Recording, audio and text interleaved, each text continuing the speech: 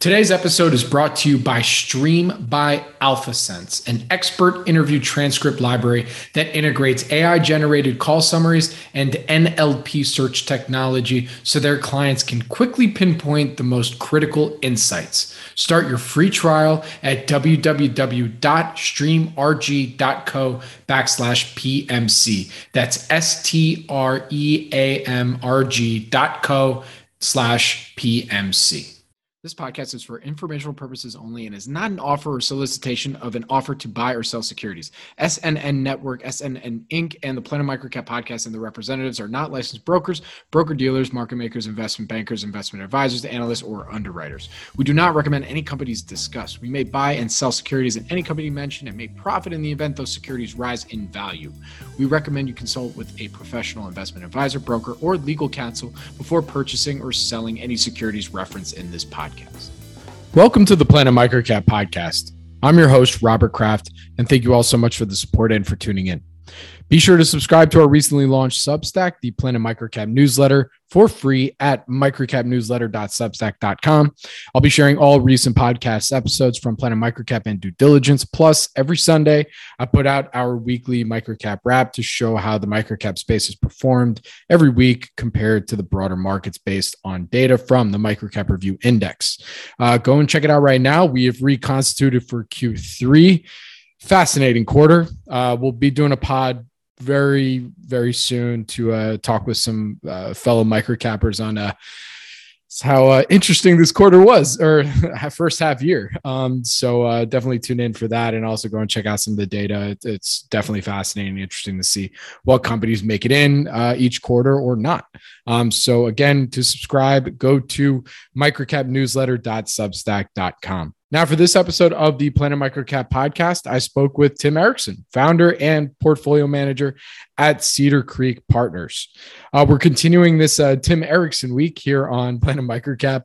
So be sure to actually check out our interview talking about Solitron Devices, SODI on the OTC, where Tim is the CEO. We did that interview for Due Diligence, but it's on the same stream. In addition to being CEO of a publicly traded company, Tim runs Cedar Creek Partners that focuses on micro and small cap equities. We answer all your questions that came through on Twitter. Thank you for sending those in, by the way. And as the title suggests, making a business grow is not easy. Tim has no fear taking larger positions in microcap stocks and enacting change to hopefully unlock value for shareholders, which can be difficult at any level. We talk about a couple of those experiences, including PharmChem and Tix Corporation, as well as liquidity, position sizing, and much more. Tim doesn't do a lot of these, so this was really, it was really awesome that he took so much time with me this week. So thank you again for tuning in to episode 233 of the Planet MicroCap podcast, and please enjoy my conversation with Tim Eriksen. This episode is brought to you by Stream by AlphaSense. You can find them at streamrg.co/PMC. That's streamrg.co/PMC.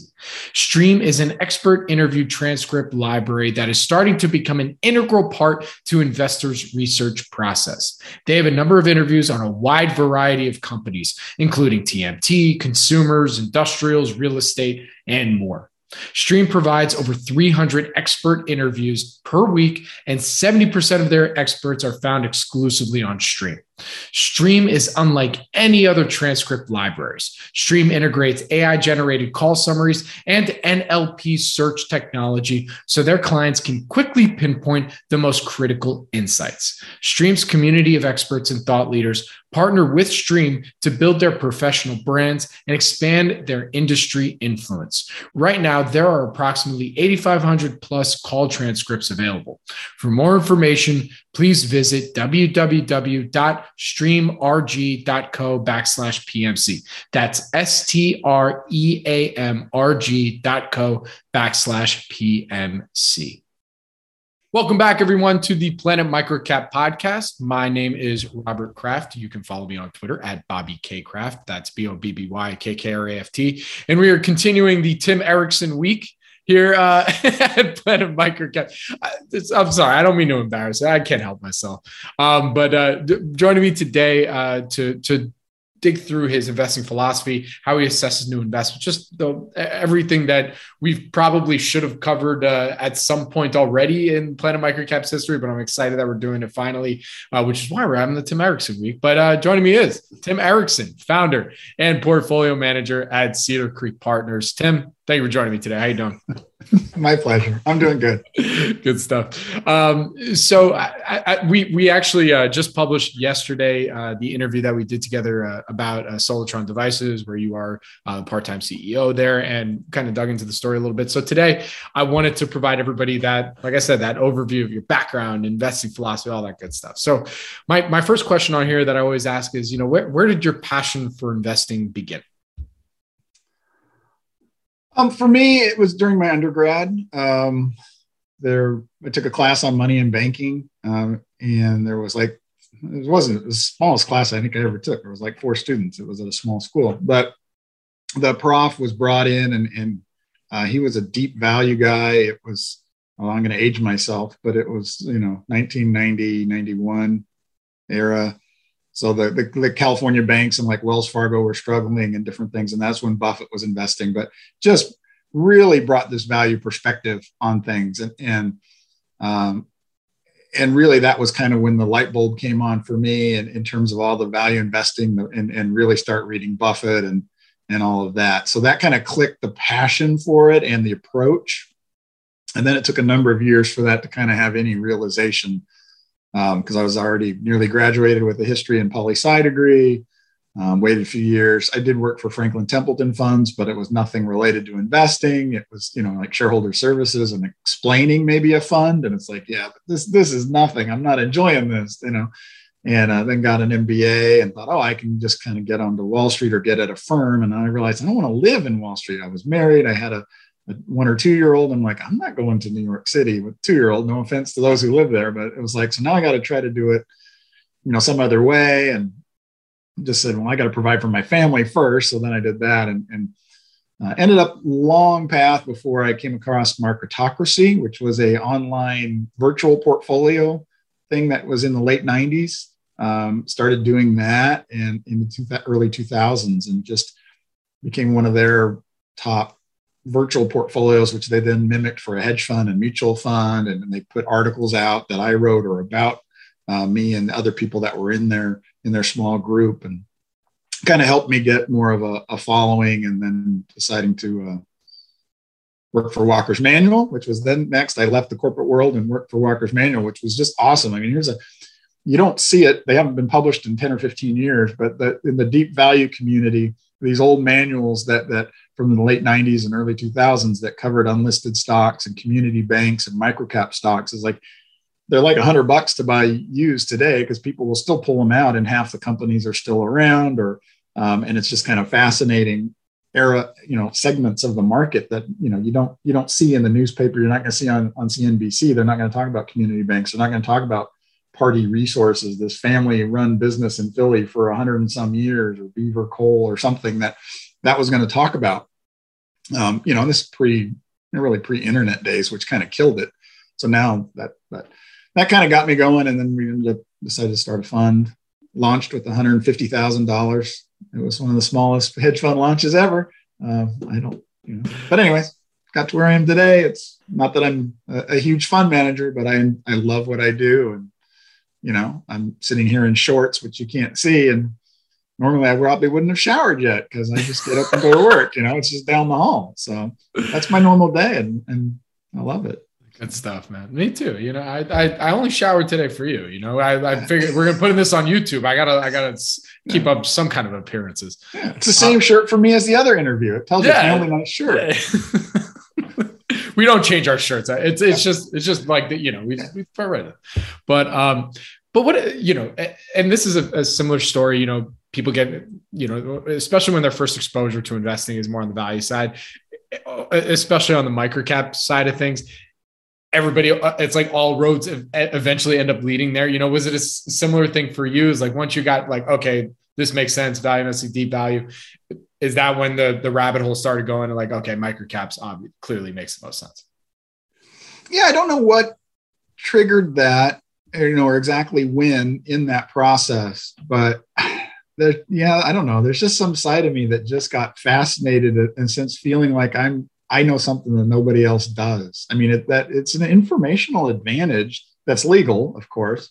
But it's just, it's like, why am I trying to compete against, hundreds or thousands of people or try to figure out Apple or Microsoft? And it's like, I can understand this business in minutes to hours and not days. And maybe there was a laziness side too. I don't know, but just the beauty of the simplicity. And then the valuations were attractive. I mean, that's usually what gets you there. They tend to be because of their small size. And there's a certain risk, but I don't think the risk is disproportionately greater that justifies the smaller valuations. So. I guess I should have asked that more nuance of what eventually led you to the unlisted stuff. How'd you get there? That's the question. You just keep migrating, I think. No, it's like the person who keeps tanning too much. They don't realize it. Before they know, they're way out there and they're orange and president. No, it's just they don't realize it. No, it's expert market though is at an extreme end where it start. For me, you're at the uncomfortable because you're nearly private. And that's not so ideal. You have to have a good margin of safety or a really much lower valuation to justify it to me. There is a value to liquidity. We don't want everybody just rushing in thinking this is the same. It's not the same. You got to be willing to go, nothing happens for 5 years. I'm fine with that, or 10 years, or 20 maybe, but. So then, all roads led to then founding Cedar Creek Partners, as you said, is the potentially the smallest hedge fund launch in the history of hedge fund launches, with 150K. So tell us a little bit about that. Why you eventually wanted to found it, and then also the philosophy behind Cedar Creek. Yeah, I mean, it came about. I was working at Walker's Manual, and Andrew Berger, who runs it, he now started AB Value and does some, has a good sized fund, way bigger than mine. But he was like, "Hey, I want to start a hedge fund. Do you want to work for me?" And I was just kind of, I kind of want to do it myself. I thought, and this can't be that hard to raise money, and this was extremely hard for me to raise money, and still is. But regardless, it was really easy to just apply that.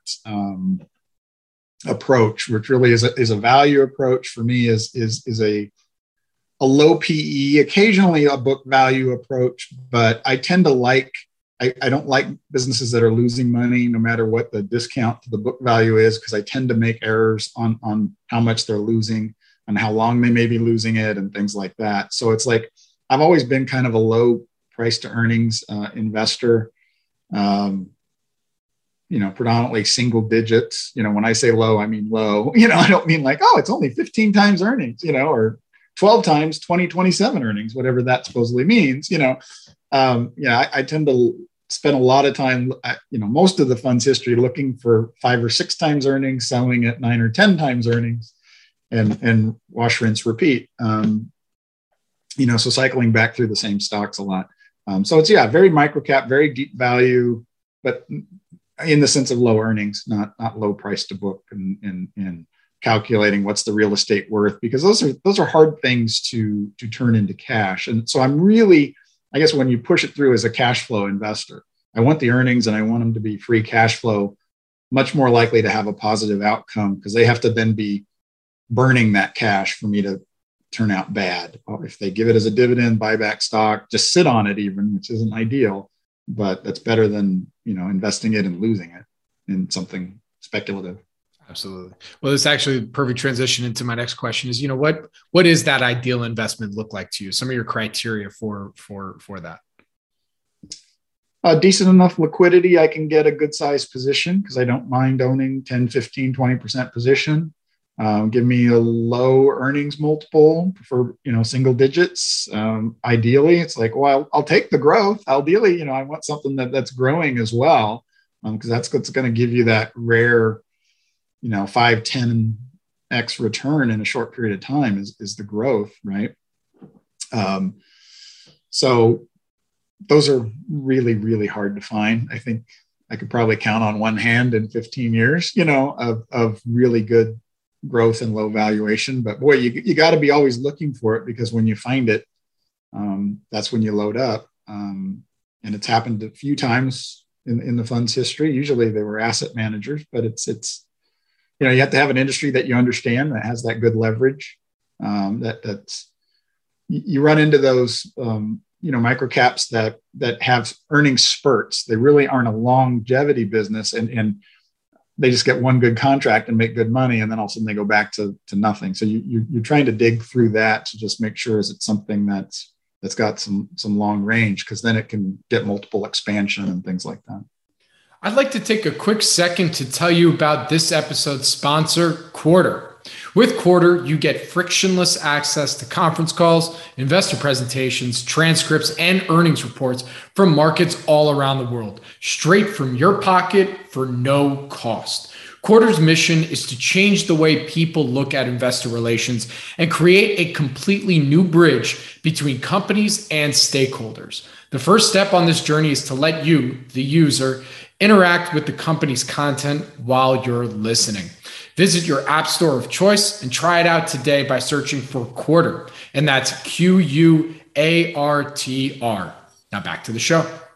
So that leads into also kind of your research process. As we've kind of, you've talked about, you've mentioned, and we've even joked about a little bit. You like looking at some of the unlisted, weird, illiquid, highly illiquid stuff, which I'm going to definitely get to another question about that when it comes to the fund construction and all that kind of stuff. But on the research side of things, how do you start? Where do you go? What are some of the things you look for? Getting in touch with management, let's hear it.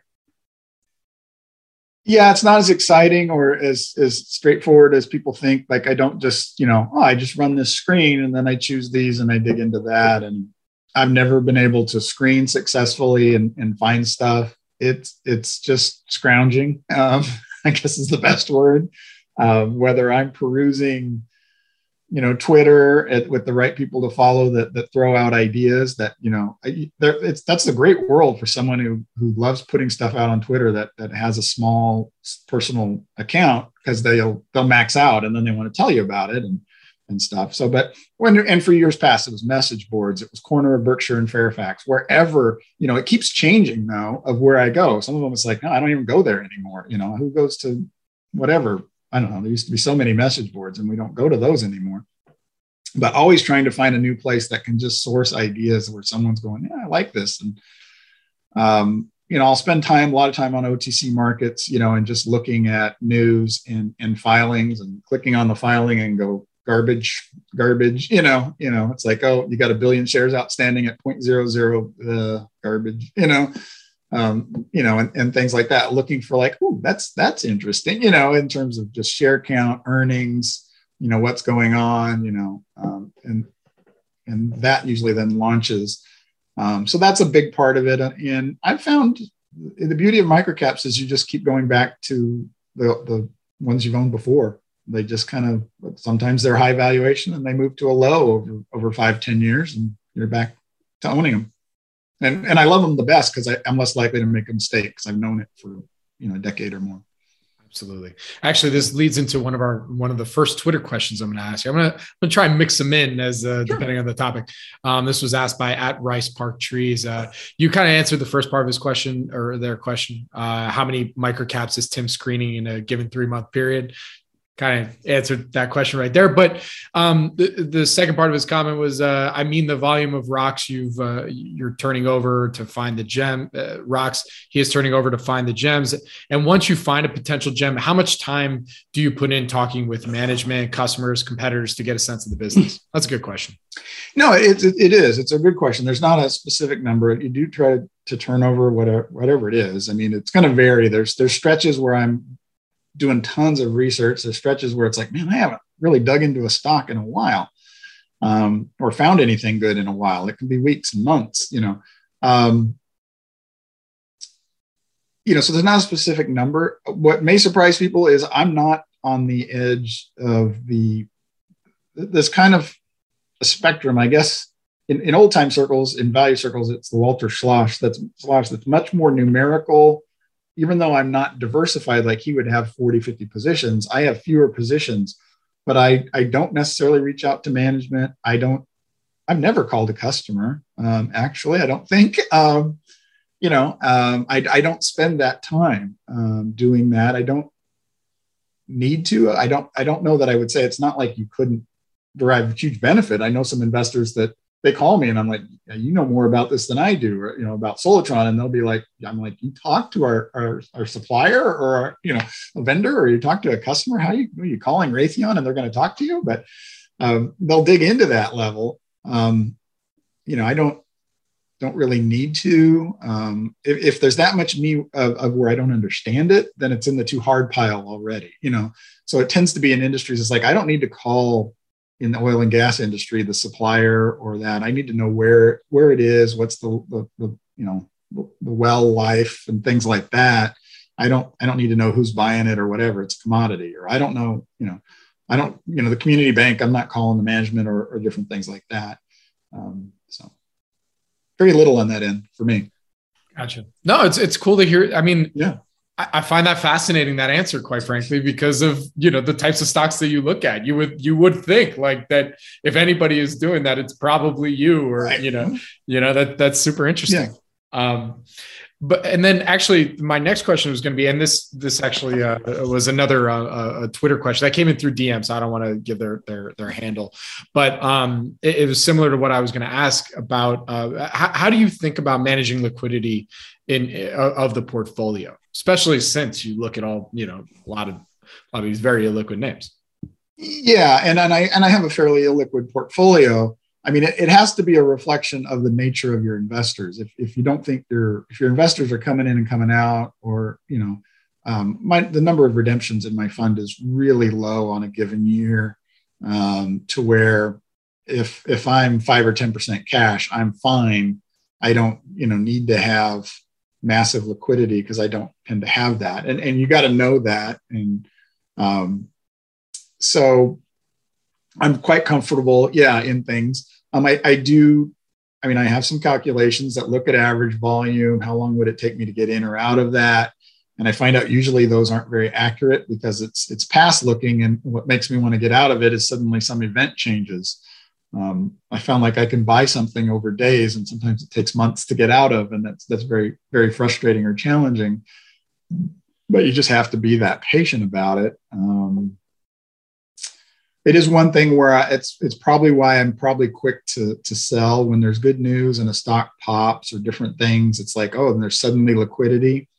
Even if I'm not sure, I tend to sell into it a bit, start to reduce the position. One, because it's worked a little bit, but two, it's like there's liquidity there. I should probably take it.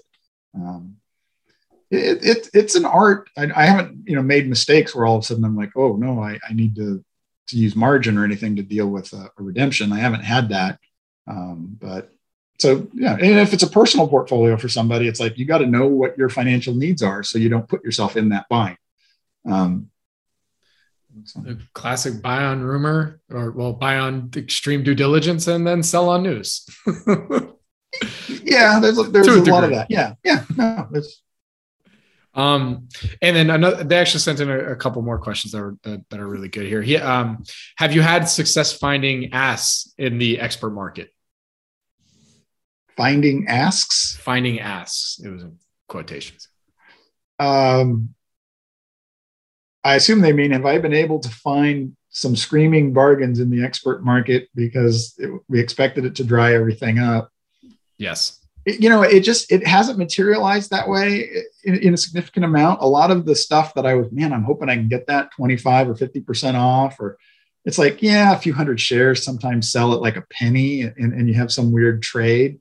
And then you look and you're like, oh, so the person made $27 or something. You're like, that's not what I'm looking for. I want to be able to buy in size at a discount. And I would say to date, I haven't been able to find significant. I mean, there's things that or the same price as 2 or 3 years ago, that I've been able to buy, but not screaming bargains. No, it's kind of disappointed in that sense, but still hopeful. Keep trying. For sure. Hey, listen, it's not like you don't have the network of folks that are out there digging with you to help find them either. So and I'm not alone. There's enough other Yeah. people that have access to that expert market through the right smaller brokers and funds and stuff. It's a competitive environment. There's a lot of the people trying to do this. So 100%. And then last question from this DM: do you think a microcap strategy is appropriate for institutional LPs? I don't know if they mean like a microcap strategy in general or your microcap strategy, but maybe you speak to both. Oh, of course, mine is. Yes, large sums. That's the thing, because it's like, I don't know how you could really have a decent microcap strategy once you're above $100 million of allocations. So is it appropriate? Yeah, I think it's appropriate. It's certainly a niche where you can make more. But you probably grow out of it. A lot of the hedge fund managers grow out of it. So would the institutional money. But when they're a smaller family office and stuff, I would, if they were just asking my advice, they certainly allocate, to that. But you'll find there's a lot of overlap. I mean, you've talked to Dave Waters, and it's like, I'm like, Dave, and I was like, yeah, I own that. It's like we can go, on American U.S. stocks, it's like, yep, we may have 40% overlap or something. There's a lot of people fishing in the same waters, it seems like. Waters. Absolutely. Well, those are some really good questions that came in. So my next question is, and actually it has to do with some of your investing experiences, especially more recently as an activist. I guess by recently, I guess 6 years. And actually at Ben Bakshi on Twitter asked the same question I was about to ask about, how has your experience as an activist helped guide you when you're looking at stocks? Wow. It's a good one. It's a good one. I think there's a lot of things you pick up on and you learn in the sense of when can activism even matter? When can persuasion even matter? And looking at when there's a controlling shareholder, which a lot of small microcaps have controlling shareholders, and we always think we overestimate our ability either in activism or persuasion to be able to gain improvements, and realizing that no, they're not really even open to that. It's a lot more family run or just run based on their philosophy, and they can't think outside that box. But so it's like important to me to be able to ask the right questions or probe that to kind of know, okay, this isn't going to change, So if I'm valuing it, I got to understand that this is not something that has that possibility of a catalyst changing it in a short period of time. This is going to run the way it's run, and it's probably going to get handed off to the next generation and the next generation. It's like I always look to see is, okay, there's a CEO who owns 53%. Is his son or daughter working there? It's the first thing I look for is somebody being groomed that's keeping this, because you love to find, no, none of the kids are interested, which usually means when the CEO is older, it's going to get sold. So you kind of have a termination date there that's helpful. And the closer you get to that, then you could actually be buying really close to some catalyst. So there's the activism ties into that, but that's the only connection I would make. Absolutely.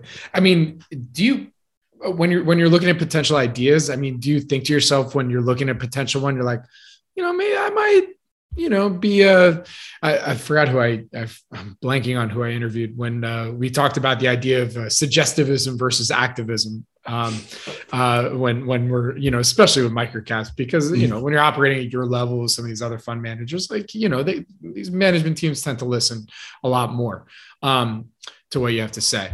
But I mean, when you're looking at potential new investment, do you think to yourself like, oh, I think do you have this urge to want to be more suggestivist or activist, looking at Solitron or with FarmChem and stuff like that? I wish I didn't, but I there's a side of me, and I don't want to get into the psychology of it or whatever. There's a side of me that just hates the bad actors, I guess, that I think are bad actors that are doing things they shouldn't do, if they're not holding meetings or whatever, different things that just, I don't I kind of want to see them removed because they give a bad name on the industry and on microcaps. So there's kind of I don't know if you want to call it like a righteous indignation or just something that just gets under my skin.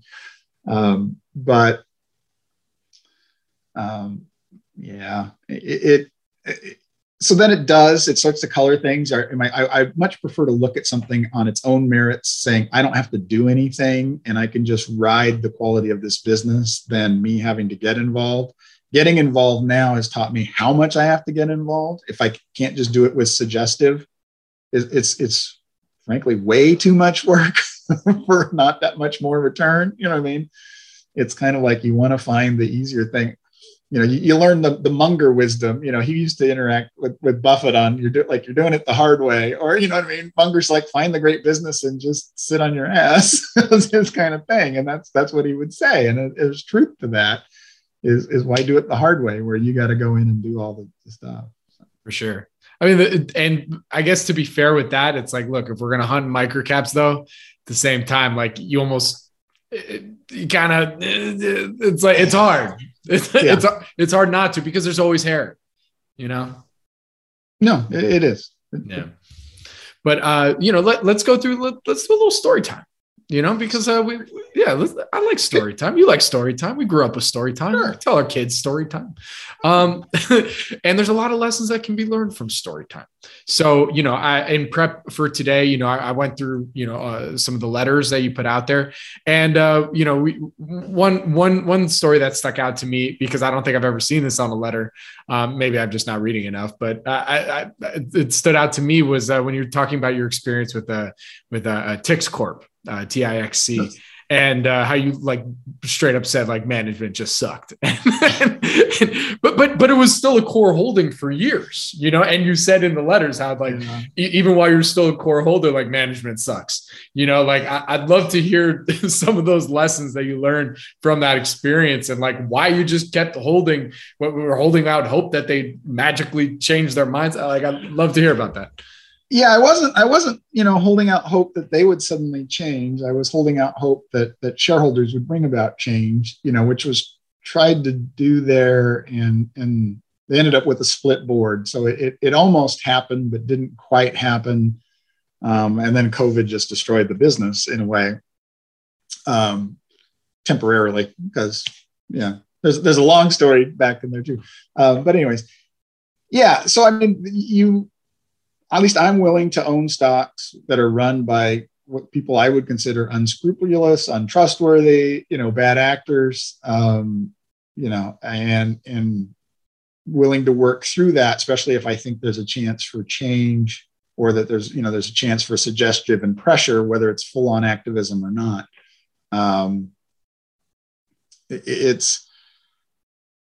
I mean, a lot of people just don't want to do that. They don't find it enjoyable to own something, but that's what makes the valuation usually even more attractive. So it's funny that I get emotional about the bad actor in a way, but on the other hand, I'm not emotional about, I'm fine to own that, and people are like, how could you own that? I don't know. I'm fine. I have a weird disconnect maybe.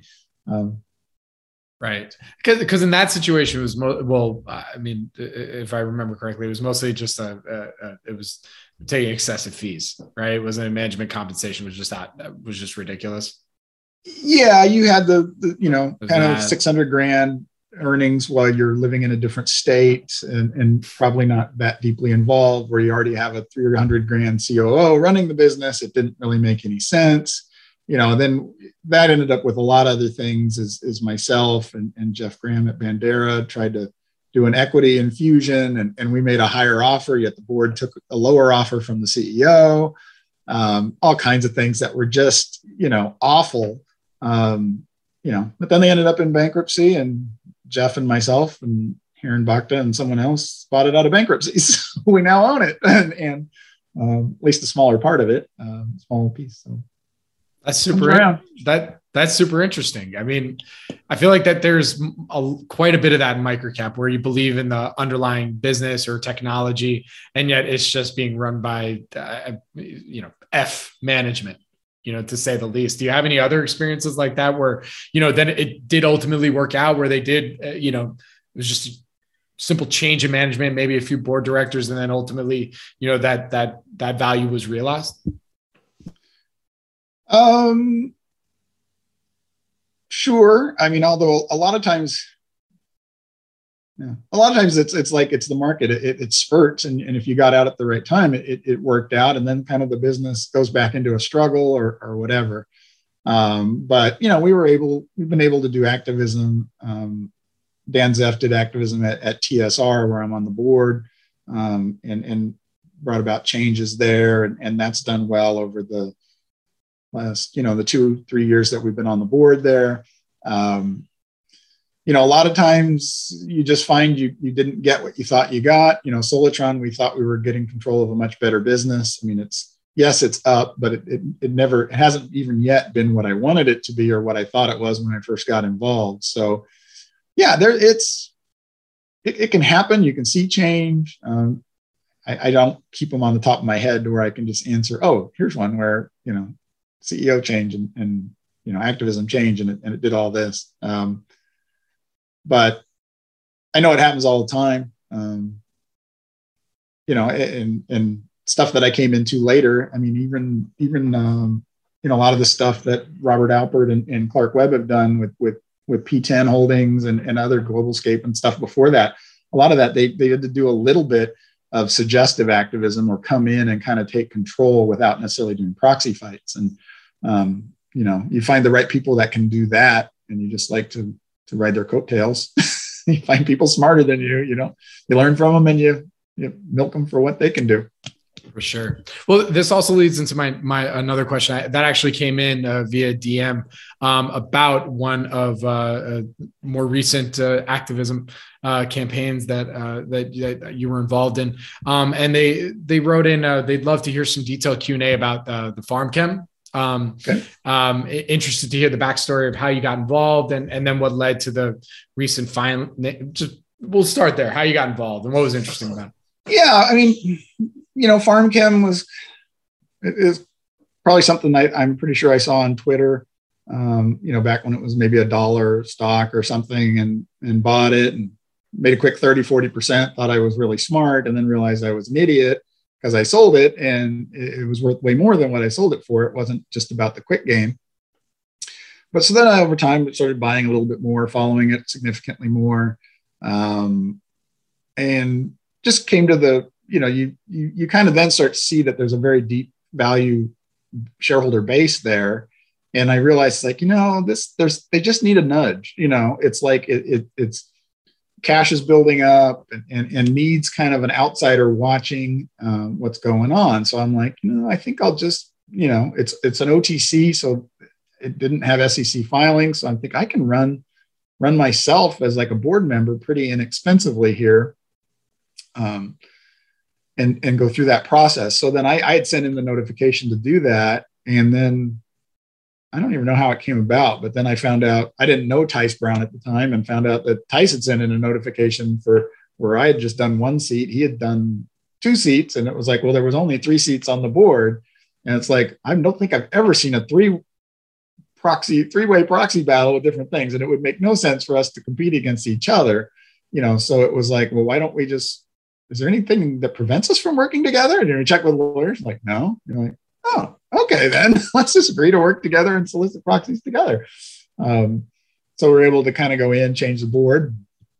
Then you just, you get under the hood and find out what's going on and different things. And I don't know. So you start making certain changes and trying some things to improve, revenue and stuff. So it's been a challenge. It's not been what we thought in terms of, we thought it had a stronger tailwind to the business. It was kind of had a good COVID spurt and then kind of slowed a bit. Working through that, trying to figure out how do you get a business to grow? And that's where you learn a lot, because you think it's somewhat easy. And it's just like there. It's like, you can't make some probation department choose a patch over urine test or hair test, and you can't control their funding, which, results in how much they can test, and then the cost of each and comparison. And then do they really want to know is a whole other ball game in certain things with courts and certain jurisdictions. It's like they don't seem to really want to know that someone's still using it and stuff. But so. Got it. And he had a couple more questions from on this. On Farm Chem, what led to the recent financing not getting completed, and what is the plan to grow and maintain the business? From what you can tell us. The press releases addressed that in terms of, in terms of the change in the business. We had signed a contract where we thought we were going to get a large customer that might increase revenues, 10% or more.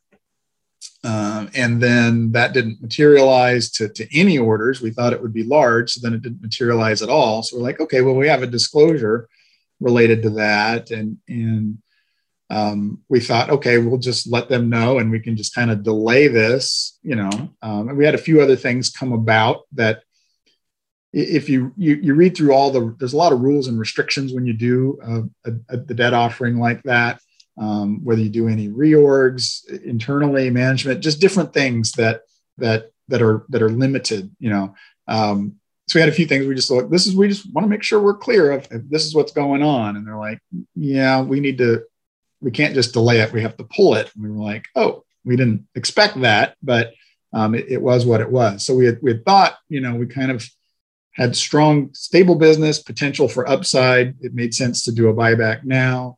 Even if you use borrowed funds, you're basically just pre-buying, a year from now at whatever the interest rate is, say you're buying at $4 a share and you're borrowing at $9. $4 times 9%, you're buying basically next year's shares already at $4.36 and a couple years out, and then paying that off. We thought that made some sense, but the business kind of hit a little bit of a bump, and it is what it is. As you work through that, businesses do that, which, like in spreadsheets, you don't see that in real life. You do see that, you have bumps and you got to work through it. And how do you grow it? Because growth is a huge factor in valuation of anything. With the absence of growth or a slight shrinkage, your valuation is definitely going to be a single digit multiple, so you need that growth to have that higher valuation and value of the business, right? Absolutely. So that's what we're striving to get there, and going to work our tails off to get it there. And then along the way, do good capital allocation and hope it works out the best for investors, which the board's a significant percentage of that. 37, 38% of the shares outstanding, I think, are owned by the board. Gotcha. So, we've talked through a few stories already. What would you say of all the investing stories that you've gone through, and, may even be ones that we talked about already, but what would you say is an investing experience that taught you the most and maybe guided how you really think about, when you analyze a potential new investment? Wow. You're just asking hard questions. No wonder I don't do these things very often. What taught me the most? I'm kind of a reflective person. So for me to try to answer off the cuff of what taught me the most, I'm sure there's positive and negative. There's certainly investments, that didn't turn out, that taught me a lot. I think you learn more on the losses because they're a little more painful of what you missed, what risk factor, I know it's probably 7-8 years that, whether it's, I had two things that were oil related, a Wilco, which a lot of people were buying, that had platforms off of, up off the UK, North Sea area and stuff like that, but it was very oil dependent, and you just didn't realize, wow, when the pricing of that commodity changes, the value of that business changed. A lot of people have found that out when they've invested in shipping, because they go, oh, look at the day rates of these shippers and this or that. And all of a sudden it's like, yeah, and a year from now, it's 1/5 of that, and your valuation just plummets. So it happens on submersible rigs and just a lot of different things that really have this volatility in pricing. Of how long those contracts last. So they create a lot of cash, but then all of a sudden they burn a lot of cash. So you learn, wow, I didn't know the business as well as I thought. And you learn painfully so. But then there's things you learn on the upside of the just the little factors you're looking for, that I don't know. I can go on. I mean, I can think of a recent mistake was I sold P10 way early because I read the press release and I was reading it like with a fine tooth comb. And I'm like, there was something where I thought they said it would grow EBITDA, but they didn't say EBITDA per share. You know what I mean? And I'm like, oh, you left out a key phrase because everything to me is about per share. You've got to be growing cash flow per share. Don't just tell me you grew cash flow. You could do that and dilute me. So I took it as, oh, this may not be as great of an acquisition as their prior one. So suddenly I'm selling this stock at $3 or $4 that then goes to $7, $8, $10. And I was, oops, where probably if I picked up the phone and talked to management, they would kind of go, oh, we didn't recognize that we made a wording change, or, they would have been able to kind of straighten that out. So there is certainly benefit to talking to management at times. And that Sure. would be like a lesson learned. But at the same time there, like, look, you have your criteria, like let's say you found that and it ended up being a loser. You're like, oh, glad I found that. I mean, otherwise, so, you on that, there's the opportunity cost of what you could have gotten. But at the same time, I'm sure there is one that will happen or one that has happened where you did the same thing. And you're like, oh, phew, thank God I sold that when I did. Yeah. Not saying to that example specifically, but like, I'm sure there's other things that you found that, right. That having to do with your criteria. So one last question on story time. I mean, is there any that we've missed that, because listen, I want to make sure, I'm doing a service for our audience that follows you very closely and, everything that you do out there. So, I mean, are there any other, good, fun stories or interesting stories that you were participant in that, folks on here are like, oh, come on, Bob, make sure he talks about this. No. There's nothing. There's nothing exciting. No, I don't know. Nothing pops off the top of my head of, probably what I thought was important may not have been to them, but no, sorry. No, I mean, if something comes up, I'll put on the same shirt and you can just ask the question and I'll act like we just tie it in. Oh, perfect. No problem. I'll make sure I take a screenshot so I know. Keep your beard the same. Yeah, exactly. I have to ask also, like right now, we're dealing with the, inflationary environment. We're seeing the Fed hike, I mean, how are you, we're recording this on June 21st. And, how are you thinking about, your own portfolio, what you're doing? I mean, are you hunting right now? Love to hear where your thoughts are. Always. I'm not, I largely ignore the macro. I spend a good quality 3 or 4 minutes on it, a week, maybe. It's just, I mean, yeah, you kind of want to have a sense of what's going on, but if anything that I'm trying to buy is really going to vary in how I value it based on a few percentage points of inflation or something related to GDP or GNP, whatever, then I'm not, I mean, I do follow it. I would say though, I do follow it in relation to banks. Cause I mean, it can be a huge deal for banks. You don't want to have interest rates go up and suddenly their cost of deposits be 4% and they have a bunch of 3% mortgages on their books. Then this is going to look like the S&L crisis of the 80s and stuff. So there are certain things where it really matters. But for the most part, it's like I've always followed that agnostic approach of whatever it is it's doing. Look for bargains. When I find them, buy them, and not really worry about the other. I don't want to sit on my hands because I'm worried about what inflation is. I mean, do I have an opinion on it? Sure. Do I tend to? I mean, not that it matters. I'm probably in the transitory camp of it's more fuel oil related and that'll likely settle down, along with just, government spending has been dialed back and all that. So I tend to, wouldn't shock me if they overreact. They're being behind the times. It's just, I personally expect, the economy to slow but it doesn't really factor in anything I'm buying. Very good. All right. Well, look, you've spent, I've taken up enough of your time between our interview on Solutron and then here today. So, to close this out here, what advice do you have for folks that might just be dipping their toe into microcap investing, or just, wanting to learn more as to how they can be the next Tim Eriksen? Oh, well, you had me until the end there.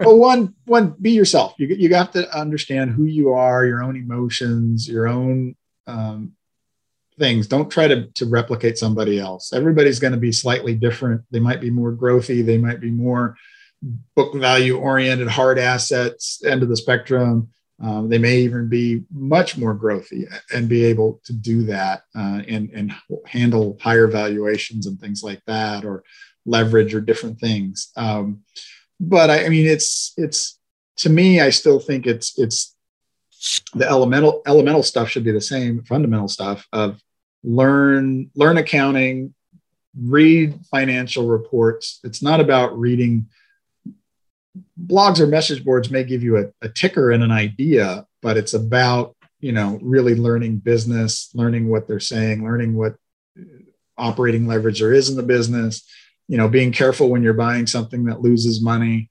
It'll tend to still lose money, and that probably won't work out. So are you buying a story, or are you buying something that's solid? And I guess I kind of look at things a lot like as if, I'm buying a business. I'm buying real estate. I care about cash flows. I wouldn't buy a condo because I think, I don't know, or it's gone up 20% each of the last 3 years. Therefore, I'm buying the condo. It's like, what is the rent cash flow on this versus what I'm paying? That's how only way I think. Because I'm going to be probably wrong on what I think it could keep going up. Ultimately, it's only going to go up what the cash flows do. That won't stay disconnected very long. So focus on cash flows, on reasonable returns. What should that business be valued at? Learn how each is different in their own unique way, because every industry is different because of their capital expenditures and different things. Just begin to get that business knowledge and apply it.